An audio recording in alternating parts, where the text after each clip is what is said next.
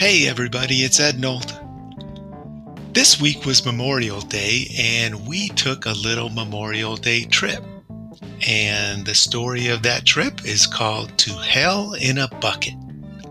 Hope you like it.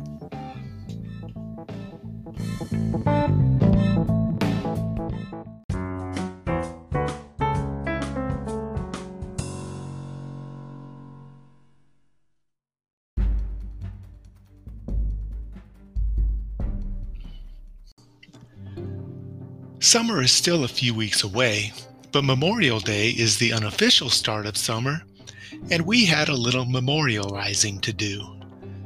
So we took a little trip over the long weekend to a place that people have been encouraging me to visit my whole life.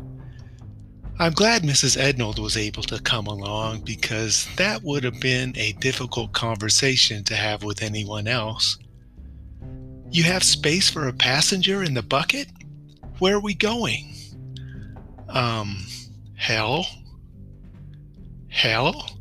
As in like the really hot place? Yeah, Hades, the underworld, Dante's Inferno, fire and brimstone and all that stuff. Yeah, that place. And I suppose we'll be blasting AC/DC the whole way?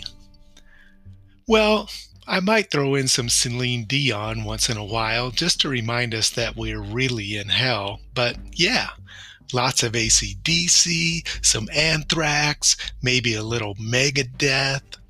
We'll be on the highway to hell. It's a theme.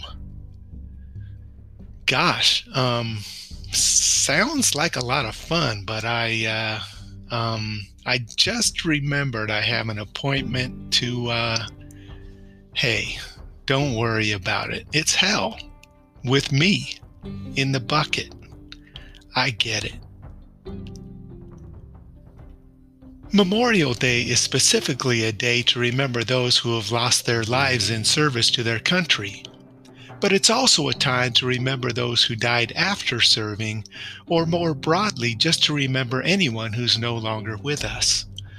It's observed on the last Monday in May, which this year was the 31st, but it wasn't always that way. Memorial Day used to be observed on the 30th, no matter what day of the week that happened to be. Then in 1971, it was made an official federal holiday observed on a Monday so that it would always create a 3-day weekend. Coincidentally, that Monday back in 1971 happened to be the 31st also, just like this year. The troops from Fort Myer always perform their Flags In detail at Arlington Cemetery the Thursday before the weekend, so the whole hillside was already covered in little American flags when news came that there would be a significant burial occurring soon.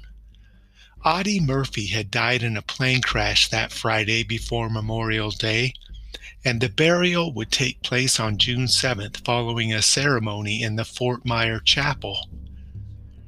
Though he had requested an inconspicuous plot in the cemetery, a caisson took his body the short ride from the chapel to Section 46, just opposite the amphitheater, making it an easy find for the throngs of people who would later seek it out. Anyone who spent more time in that cemetery than most people would think was normal knows that only JFK's eternal flame is a more visited gravesite there. Murphy is more popular than Dashiell Hammett, Joe Louis, Abner Doubleday, Lee Marvin, or President Taft. People don't want to see the gravesites of any of the generals who outranked him as much as they want to see the most decorated soldier to emerge from World War II, who started his career as an Army private. After the war, Murphy went to Hollywood to become an actor, and one of his most acclaimed roles was playing himself in the movie version of his war memoir, To Hell and Back. This weekend was the 50th anniversary of that little plane going down just west of Roanoke, Virginia. So we decided to honor him by taking a little trip to hell ourselves. You may think that there are few less likely spots in the world to find evidence of Satan than the Oregon coast, but you'd be wrong. We didn't actually see him on this trip, but we did see plenty of evidence that he spent a lot of time there.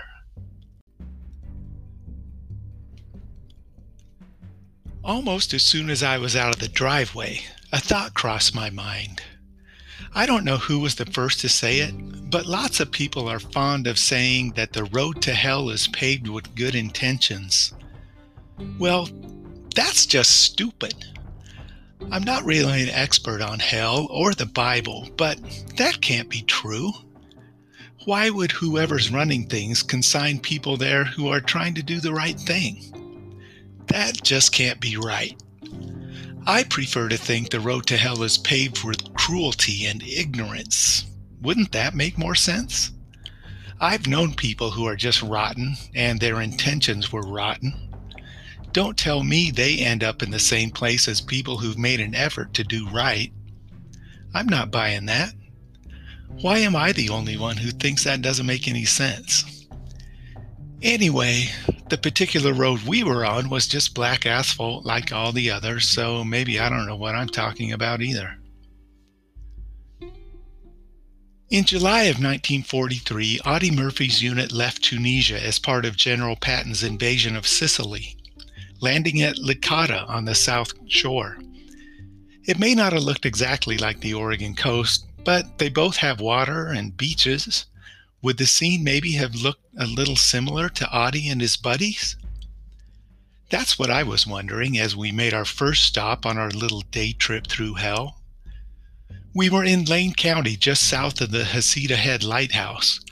I pulled over to the viewpoint above the ocean, where we could see Sea Lion Beach in the foreground with the lighthouse in the distance beyond, and in between was a point of land called Devil's Elbow that juts out into the Pacific. It doesn't really look like an elbow, so I'm not sure who decided to call it that, but whoever it was missed a golden opportunity. The view from the viewpoint is a beautiful vista unblemished by the highway, since a tunnel leads traffic under the elbow.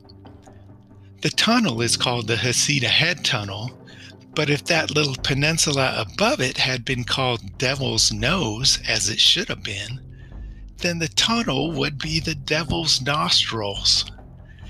When that job comes open to name geographical features, I am totally signing up for that. We continued north and before long came to another sign that we were on the right path. Just south of Yachats, we happened upon Devil's Churn. I would never have guessed that Lucifer was the type of guy who made his own butter by hand, but here was his churn right there in front of us. We saw it. I guess you never can tell about people until you take the time to really get to know them. Maybe he bakes his own bread, too. Maybe he collects stamps in his free time. Who knows? The churn is a cleft in the seaside surrounded by rocks where the incoming and outgoing waves create spectacular eruptions of water and mist as they crash into the sides of the chasm and each other. At least that's what they say happens during high tides on days that don't have perfect weather like we had.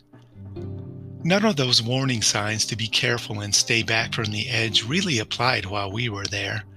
But I'm guessing that at certain times, Devil's Churn is one of those places where odd visitors occasionally venture too close to the edge and get swept into the briny once in a while. But dude, that selfie was amazing. Your Facebook page is totally gonna blow up. Wish you were alive to see it. The churn wasn't churning much while we were there, but that's not something Audie could have said in September of 1943 when his unit landed on mainland Italy as part of the Salerno landings. They saw some genuine violence around them as they landed and made their way north.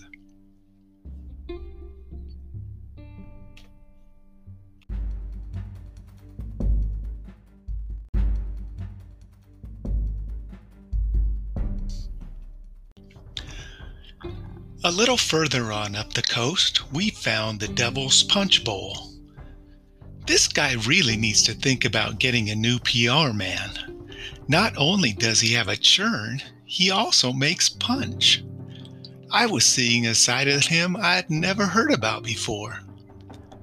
The Punch Bowl is a giant bowl in the earth thought to have been created when a couple of caves collapsed, leaving a massive depression in the rocks.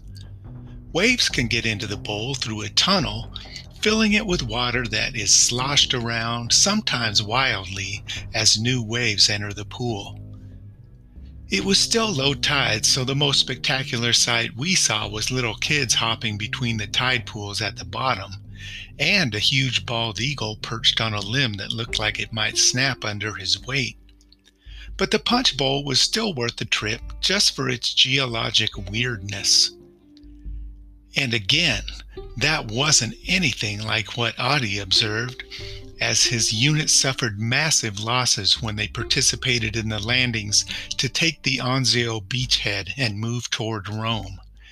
He was racking up medals and rising quickly through the ranks due to the fact that almost every other soldier in his outfit was either killed or wounded. By this time, I knew that Beelzebub was a practical man, what with his churn and his punch bowl, very down to earth in his own way. But it's not all about domestic chores with him. Apparently, he likes to relax too. We learned that he also has a lake. Devil's Lake in Lincoln City doesn't look very sinister, but the natives believed it was inhabited by some kind of devilish creature that would show himself from time to time. He didn't make an appearance for us, which I have to say was a bit of a letdown after already missing out due to calm, low waters at the churn in the Punch Bowl. In fact, it's a very serene place where we parked the bucket and spent a very pleasant break on our journey through hell. Maybe this wasn't the same hell Audie Murphy was talking about, but we were at Devil's Lake, so surely we were on the right road, and we had one more of the Devil's Kitchen gadgets to check out before we were done. Before we move on, I have a confession to make. Our soundtrack was not all AC/DC, Celine Dion, and other devil-inspired music. We did listen to a few other things. I couldn't help it. He made me do it. Needs must when the devil drives, as they say. Not that he was driving. I was driving, but you know what I mean. Anyway, after leaving Devil's Lake, we were listening to Stevie Wonder when it struck me that he has the ability to scream in a way that is very musical. Mrs. Ednold and I each took turns seeing if we had that ability. Mrs. Ednold was able to give a pretty good approximation after a few tries. My best efforts sounded like a goat being trampled by a water buffalo. It's a rare skill, that musical screaming. Aretha Franklin had it too. It's discouraging when you realize that someone else screaming sounds better than you do singing. Not fair. We kept heading north and eventually found the site of the Devil's Cauldron. Say what you will about the devil, he has a very well-equipped kitchen. A churn, a punch bowl, and now a cauldron. We didn't see any signs for the Devil's Cuisinart, but I'm pretty sure he's got one stashed somewhere. The Devil's Cauldron is off the coast of Oswald West State Park, and I don't know how it got its name or what it's supposed to be. There are just signs pointing out to the water saying, "There's the Devil's Cauldron." Not very impressive, but maybe if I was out there in a boat, I'd understand better. The Cauldron is in northern Tillamook County, which bears little resemblance to the French Riviera, which is where Audie's unit landed in August of 1944. Having wrapped things up in Italy, they landed just south of Saint-Tropez, France, on that famous coastline. But Adi and his buddies weren't there on holiday. They kept fighting, and by the end of the year, those who had survived had made their way to northern France, where Adi really hit his stride. Murphy received his most prestigious commendations for his heroics at the French town of Holzwihr in January of 1945. That story's too long to tell here, but look it up. He basically defeated an advancing force of several hundred Germans and half a dozen tanks single-handedly. It was a suicide mission that he lived to tell about, and even he couldn't believe he was still alive when it was over. By the end of the war, the guy had won literally every medal the Army had to give, many of them more than once. They ran out of medals to give him. Most soldiers have their awards listed on their gravestones. They ran out of room on Murphy's, so he only has a fraction of his carved into the stone. But everybody knows that there's more. Nobody can doubt his bravery, but I do question his good sense. I realized very early on in my military career that medals are a headache. You have to keep them shiny, and you have to put them on your uniform in just the right place and in just the right order so they all line up and look nice. They're just one more thing you can get dinged on. Who needs that hassle? So my plan was to earn as few medals as I could, a scheme that proved successful beyond my wildest dreams. They can make my headstone out of a domino someday and still have plenty of room for everything. But I saved myself all that spit and polish nonsense. Hey, I should get a medal for that. We didn't see all the devil stuff on this trip. He has possessions and body parts strewn all over the state. He's got several backbones scattered around. He's got a canyon, a band, a staircase, a horn, a pulpit, and more. Yes, I did say pulpit. I was a little skeptical too until I remembered that Shakespeare said, "The devil can cite scripture for his purpose." Well, where else is he going to do that? Okay, I think that's my last devil reference, which means this story must be about finished. Anyway, we saw enough of hell to honor Adi, and the rest of it will have to wait for another trip. So take that, all you haters out there. You've been telling me to go. I went, but I made it back. And you've got a one-way ticket. This weekend isn't just a good time to remember old soldiers who died a long time ago.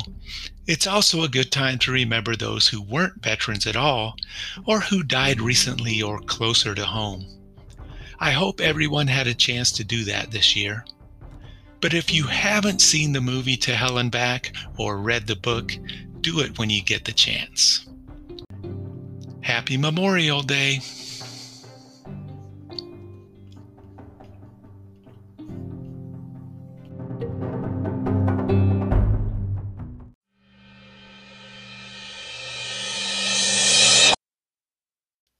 All right, that was To Hell in a Bucket. Thanks for listening, and I'll catch you next time.